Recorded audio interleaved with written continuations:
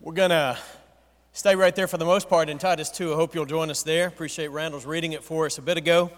Titus 2, one of the letters Paul wrote to one of the young preachers he had was mentoring as they worked with different churches. Titus was working with a church on the island of Crete, and he needed some help in dealing with some things he was dealing with, and Paul writes this letter to him.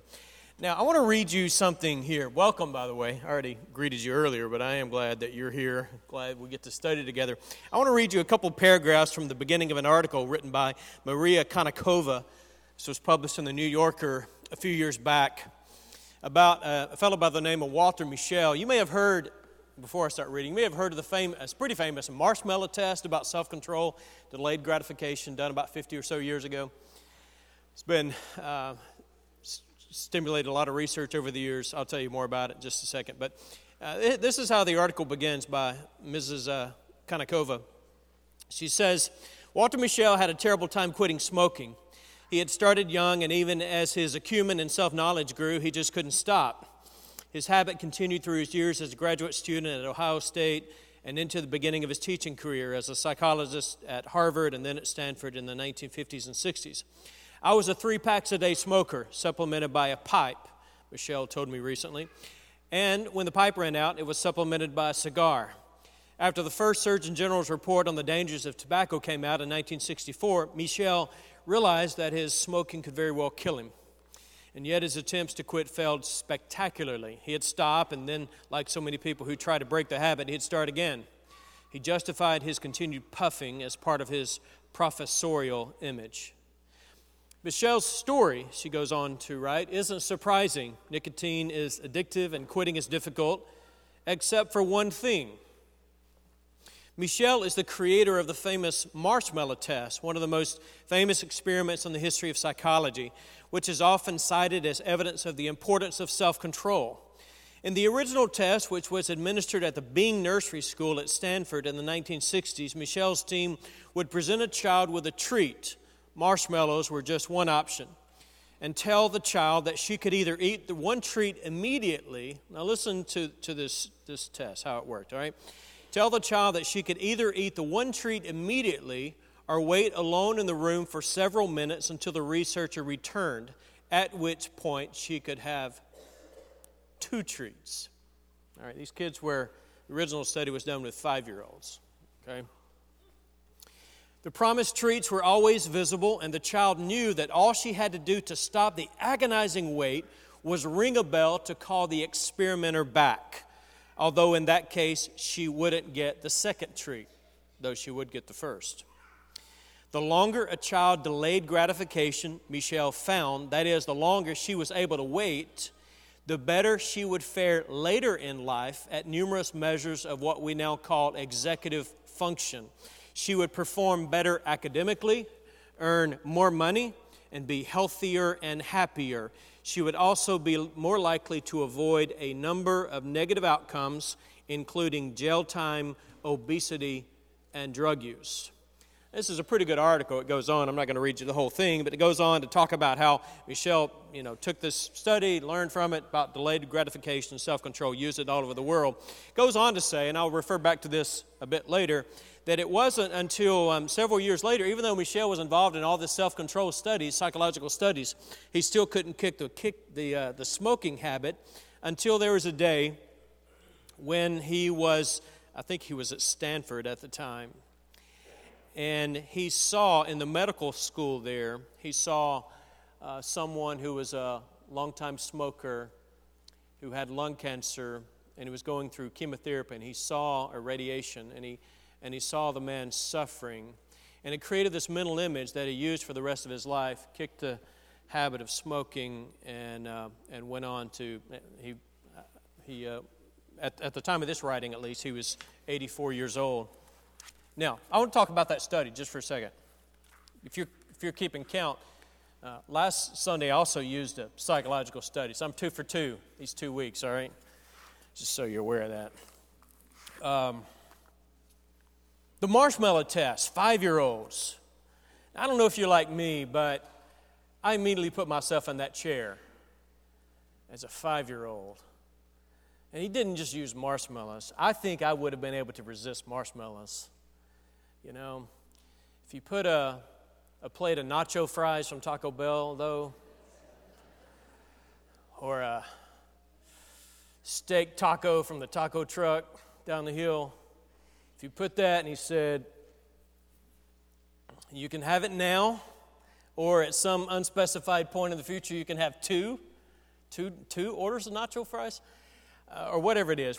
Put something on that plate that tempts you. It may not be nacho fries. It may not be a marshmallow. It may be something different. And I think it's pretty fascinating, you know. And it's shown, this has spawned all sorts of things over the last 50 years, all sorts of studies in this idea of delayed gratification, of self-control and all that. One of the things that's interesting about this, though, and you parents, you're probably thinking about your child, you know, if you've got a 5-year-old, if you've got a child, how would he or she do? Because it's interesting how this study went on for decades. He followed these kids on into their 50s and 60s. That's how he was able to chart their life course and do all sorts of things with, you know, success and how much money they made and if they kept their weight down and how they scored in the SAT and all this sorts of things. And the kids who were able to resist and get the 2 treats, you know, for the rest of their lives, they did better.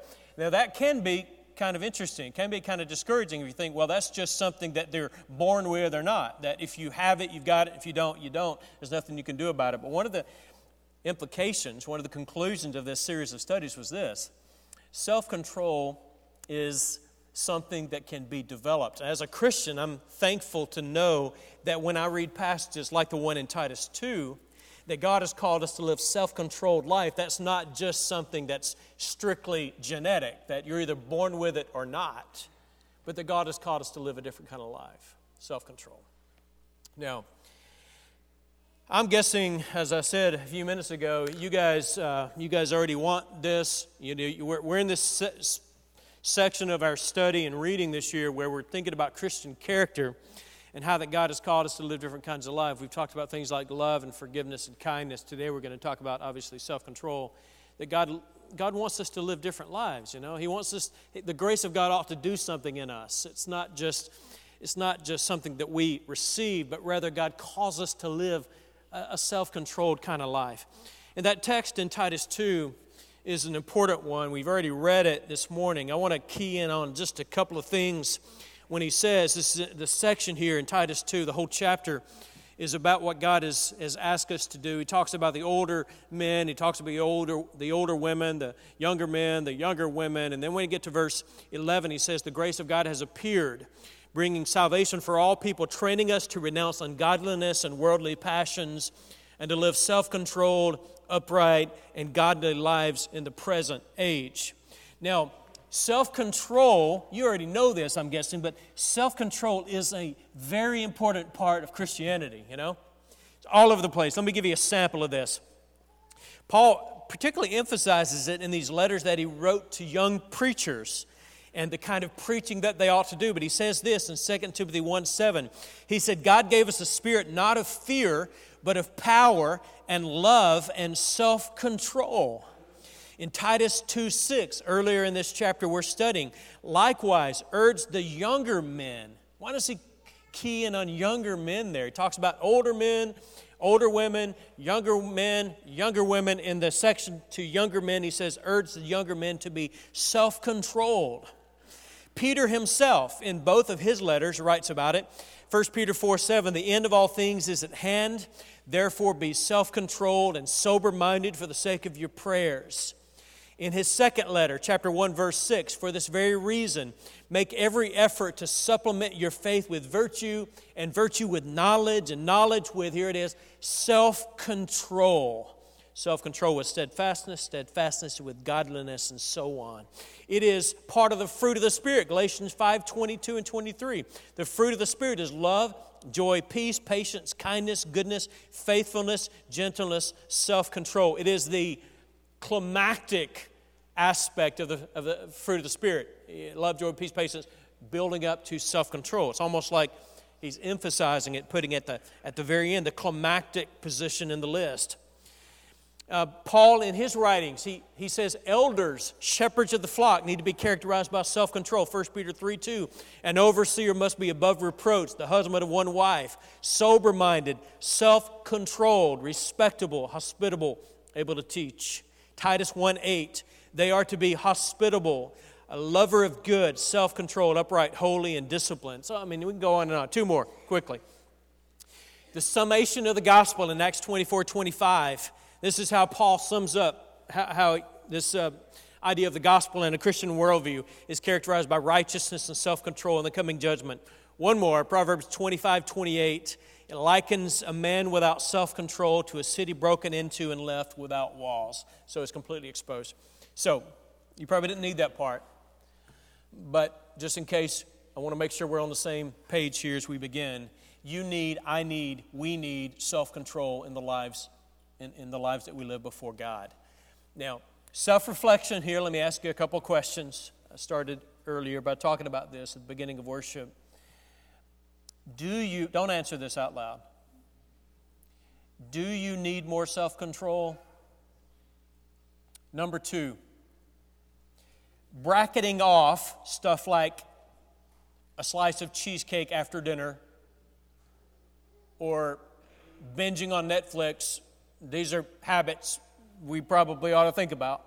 But bracketing those off for now, the second question is, what aspect of your Christian walk needs to be characterized more by self-control? And by Christian walk, I'm talking about something that you practice that you ought not, or something you know you ought to be doing, but because of a lack of self-discipline, you don't. So number 1, do you need more self-control? I know the answer to that one already. Yes. I don't know the answer for you for number 2, but I hope that you are engaging in a time of self-reflection so that you might make this a kind of personal thing for you. Now, I'm not so naive or so confident that I think over the next few minutes, through a short study of God's Word, that we can fix everybody's problems of self-control. I know that's not the case. What I want to do in the next few minutes is I want to try to sow some seeds from Scripture, from God's Spirit in your heart that might, and I believe will, in conjunction with a prayer life that's focused on God, will bear fruit in that God will bring about greater levels of self-control in those areas that you need it. I know that He will. I know that He will. If we pursue it within the parameters that we're going to study from Titus 2.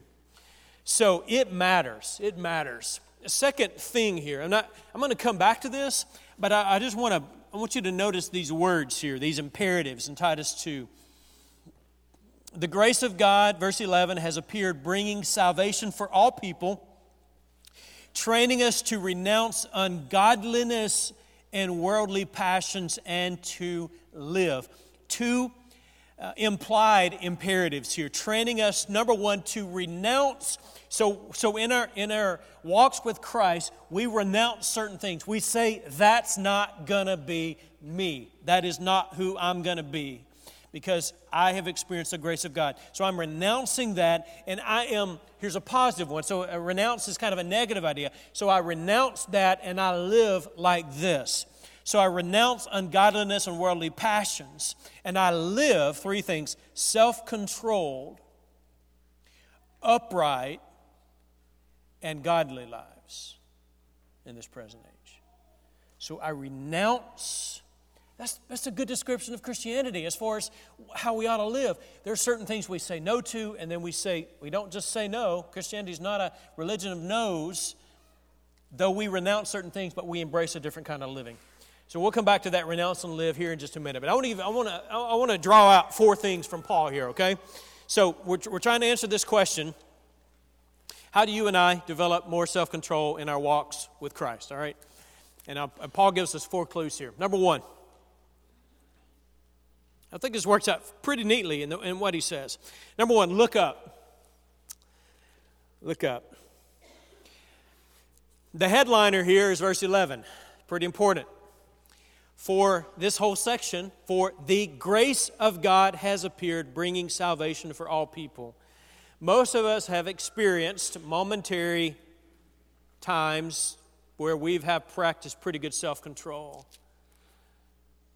Think about whatever aspect of life, maybe exercise, maybe eating better or whatever, and we do really, really well. It's January 1st, we make a resolution, or we get a kind of a bad blood work test from the doctor, whatever motivating moment it is, and we experience this time where we've got a lot of self-control, but it often doesn't last, right? And there are probably a lot of factors involved in that, but I know when it comes to Christianity, sometimes we turn over a new leaf, we make some sort of commitment, make a resolution, I'm going to be better in this, I'm not going to do that anymore, I'm going to do this every day, and it doesn't last. Here's where we need to start when we talk about self-control. And at the risk of oversimplifying this, I know it's a complicated thing, but Paul says it starts with God's grace. It starts with the grace of God. Notice what he says. He says, "For the grace of God has appeared, bringing salvation for all people, training us." Okay? Listen to this just for a second. That word train in the Greek text is a word that in the Greek world encompassed a whole system of education. So it's not just the grace of God teaches us, though it does that, but the grace of God creates an environment, a learning environment where you grow up and you can practice what I'm telling you to practice, what Paul is telling us here. See that this is important. The whole schoolroom is called grace. I hope you'll keep that image in mind next Thursday afternoon when you're tempted to do the thing. Okay? That you'll remember the image that Paul is painting for us here. And it is an image called grace. The grace of God creates a learning environment. This word is a powerful word. It creates this schoolroom, this environment in which you grow up and you experience what it is that God wants you to experience, and it's called grace. I want to talk about grace. We're not going to stop with grace. We're going to come back to grace, but we ought to start with it, certainly, because if you don't really believe in the grace of God, you're going to have a hard time with self-discipline, self-control. You cannot white-knuckle it, you know. I mean, you might for a little while. It's not going to last, though. And if your experience of Christianity is strictly a list of rules, of do's and don'ts, of all it's more don'ts than do's sometimes, all right? You got this whole list of things, and you think, I can't do that, and I can't do that, and I can't do that. If Christianity for you is that it's just all these things divorced from the experience of God's grace, then you're not going to do it. You're not going to make it. I can almost promise you're not going to make it. The schoolroom is called grace. It has created this environment for us to learn that this is how we ought to live. But it's all about the grace of God. It's unmerited favor. It's God giving us what we don't deserve. And I appreciate the prayer we had a minute ago. I can't remember the exact wording of it, but God's grace is there even when you don't practice self-control. I hope that gives you some hope and confidence this morning. Your salvation isn't contingent on your scoring a 70% or higher on the self-control test. It's not the way it works. That does not mean self-control doesn't matter, but what it means is that the schoolroom called grace leads you to lean on the grace of God so that you, within yourself, want to live a life that honors the grace that you've been given. So the schoolroom named Grace. Look up. The grace of God has appeared. Maybe we ought to talk about it longer. I don't know your background personally, but if your concept of the grace of God, if your concept of salvation is based on this notion that God loves you when you do right, and that God saves you when you get most everything right, if that is your notion of salvation and grace, then you're going to struggle in areas of self-control. Because the schoolroom is called grace, and that is where the learning happens. That is where the growth happens. It happens within the safety and the comfort and the confidence in what God has done. All right, that's where this happens. Notice number 2 what he says. And Mark brought this out in his communion meditation. So you look up and you remember, focus on the grace of God, all right? Just let this be a constant thing that you do daily, moment by moment. You thank God for how awesome His grace is, that it was poured out on you in spite of the fact that you don't deserve it or can never earn it, you know. Grace of God has appeared, bringing salvation for all people, training us to renounce ungodliness and worldly passions and to live self-controlled, upright, and godly lives in the present age. God cares what you do now. But then this, waiting for our blessed hope, the appearing of the glory of our great God and Savior, Jesus Christ. You look ahead and you wait. Self-control. You gotta, as Christians, we develop this ability to focus on this environment God has given us called grace.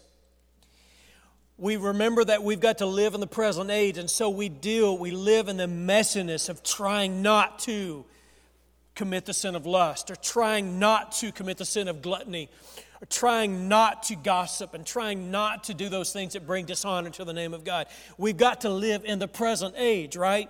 But notice what Paul does here. He says, in this learning environment called grace, we live in the moment. We cannot escape that. We don't, as Christians, we don't live in a different world. We live in the same old messed up place.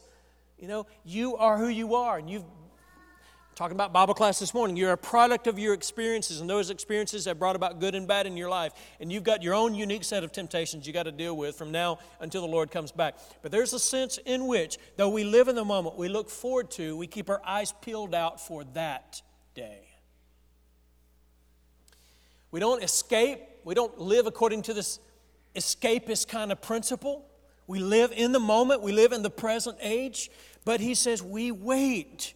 We wait for our blessed hope, the appearing of the glory of our great God and Savior, Jesus Christ. I want to read you what I think in many ways is a parallel passage, one of my favorites, Hebrews 12. This will be familiar to many of you, Hebrews 12, 1 and 2, where the writer says, talking about, well, let me just read it. Verse 1, therefore, since we are surrounded by so great a cloud of witnesses, let us also lay aside every weight and sin which clings so closely. You hear that? How in the world do I get rid of that sin that clings so closely? It is an ever-present temptation, every waking moment almost, it seems. I'm struggling with that thing. It clings to me like a garment. You know, it is so close. Lay aside every weight and the sin which clings so closely, and let us run with endurance the race that's set before us. All right, I want to do that. Man, I want to do that. Looking to Jesus, verse 2, the founder and perfecter of our faith, who for the joy that was set before him endured the cross, despising the shame, and is seated at the right hand of the throne of God. You know, I think what he's saying there is, I want to get rid of that sin that clings so closely. Man, I want to get rid of that, but I got to keep my eyes focused on Jesus, on that blessed hope, on that day when the clouds are going to part. And we look up there, and we see the beautiful face of the one who died, that our great God and Savior, Jesus Christ, who's going to appear in His glory. The writer there in Hebrews 12 says that's what kept Jesus going. For the joy that was set before Him, He took every step that brought Him a little bit closer to Calvary, because He could see on the other side of the cross. And there's a sense in which if we're going to live self-controlled lives in this present age, we keep an eye peeled out for that day when He's going to come back. We look ahead to the other side of this struggle. One of the things about Dr. Michel's studies on self-control was an interesting thing, and it helped him in his own struggle against smoking. And he applied it in different contexts, but he uses this idea, and I don't know anything about his faith perspective, only what he has said, a little bit about what he said and written on this particular thing. I'm guessing he's coming at this purely from a psychological, scientific perspective, but he says that one of the greatest techniques, psychological techniques of self-control is reframing, And he says, he studied these kids, these 5-year-old kids, and they instinctively, the ones who succeeded, they instinctively did some things. One is, and I think you can go and you can watch some videos of these kids. One of the things they would do is they would cover up their eyes. You see a 5-year-old, he's got he's got some sweet tarts on the table there, and the 5-year-old will cover up his eyes, and not look at them. He's reframing. Or he said some of the kids would pretend. This is particularly one of the things that some kids would do. They would pretend that the marshmallow wasn't a marshmallow, it was a cloud. So it's not edible. You don't eat clouds. But they try these different mental techniques, to get beyond it. And I thought, well, that's got a very, very real spiritual application here. We, in our struggles with self-control, have to reframe. And one of the ways that we reframe is we see the thing for what it is. See, sin is so hard because Satan presents it to us in this way that makes it so great, seems so great and wonderful, it's going to bring me happiness and whatever. All these promises that he's lying through his teeth, False promises, they're lies, but man, we believe them in the moment. But we have to reframe, and we see that thing for what it is over against the scope of eternity. We see that over against the appearing of our great God and Savior Jesus Christ in glory. We look forward to that moment. So in the present age, we think about the other age. We reframe, We look ahead and we wait for that blessed hope. This one's closely related to that and also parallels Hebrews 12. We look back. Do you notice that in the text, Titus 2? Titus 2, what verse is it? He says, verse 12, 13, waiting for a blessed hope, the appearing of the glory of our great God and Savior, Jesus Christ. Verse 14, who gave himself for us. So there's a sense in which we look back, we look up and we see, man, the grace that God has given me from heaven above, We look ahead and we see that moment. We look back and we see Jesus hanging on the cross. And that's what the Hebrews writer said there in Hebrews 12. Looking unto Jesus, the author and finisher of our faith, who for the joy that was set before him endured the cross, despising its shame, and is seated at the right hand of the throne of God. He says, how do I get rid of that closely, that sin that clings so closely? How do I do that? I look to Jesus, who for the joy that was set before him endured the cross, despising its shame, is seated at the right hand of the throne of God. I go to the cross. We're obviously talking about this in a Christian setting, in a Christian context, and we're talking about self-control, about things that affect our walk with Christ. We're talking about sin stuff, important stuff. And when we can see the thing for what it is, not what Satan wants us to think it is, when we can see that it is the thing that put Jesus on the cross, it is the thing, not your neighbor's whatever bad sin he or she commits. That's a cop-out, for me and you to do, right? Instead of focusing on other folks, my own struggle with gossip or pornography or lust or anger or hatred or whatever, I don't know. My struggle with that thing is why Jesus hung on the cross. So we look back. So you got to reframe. Can't look at the thing for what Satan wants you to think it is. You got to look at it for what it is, and it's ugly and it's twisted and it's deforming. It's distorting. It's bad, and that's hard to do. Man, just this fruit on the tree. It'll make you wise. It'll make you like God. It'll give you everything that you want. Just eat, just take a little taste. We look up, we see God's grace. We look ahead and we see that beautiful day when He's going to come back. We look back and we see Jesus on the cross. and we look within. Here's number 4. We look within. See, there's a responsibility here. There's the thing about Christianity. It is not just about being passive recipients of God's grace. And so I want to go back to where we started a few minutes ago, and that is renounce and live. You and I have a responsibility here. We live in this world called grace. We anticipate the day when He comes back. We look back to the day when He died. But we also look within and we recognize that we individually, we have a personal responsibility when it comes to the sin struggle. Cannot blame other people. Don't blame situations. Don't blame your parents. Don't blame your culture, right? Don't blame your genetics. All these things have an influence on us, right?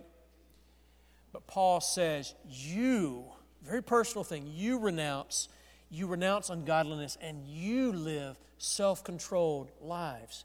We're connected. We are vines connected to the branch. We are living in this schoolhouse called grace.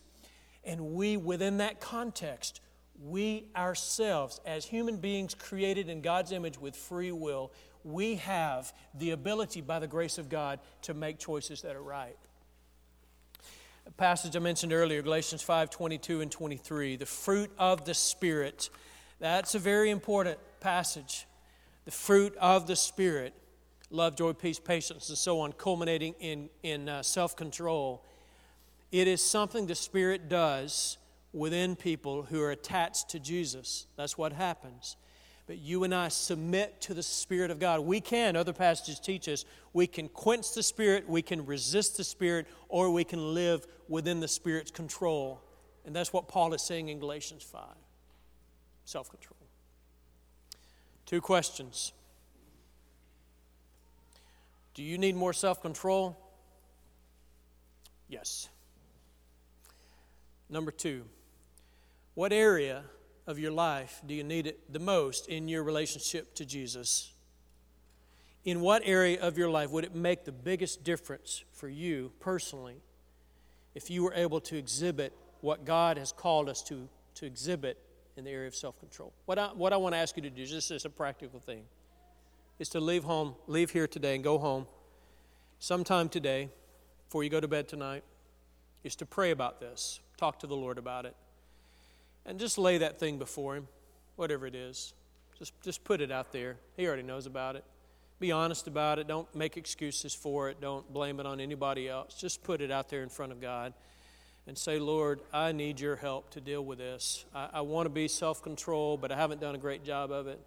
Help me to live, to learn in this environment called grace. Help me truly to rest on your grace. Help me to anticipate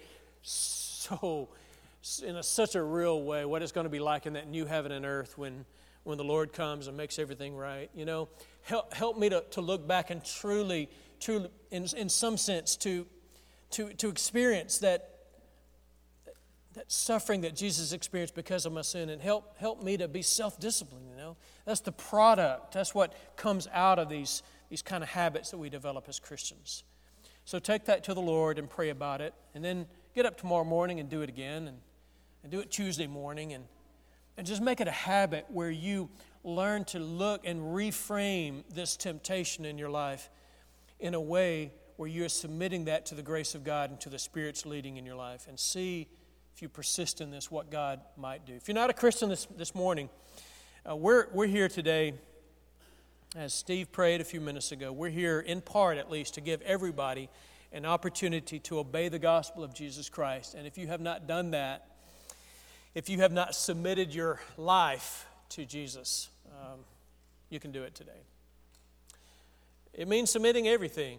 It's not a half-hearted thing. It's not just submitting your Sunday self. It's submitting your life to Him and putting Him on in baptism, putting Jesus on in baptism as you turn away from your past, you confess your faith in Christ, and you're baptized for the forgiveness of your sins. You receive the gift of the Holy Spirit, who then produces love, joy, peace, patience, and long-suffering and self-control in your life. We invite you to make that confession today, or maybe you need to come back today and once again renew your renew your relationship with Christ. Let's stand, let's sing. If you need to respond, please come now.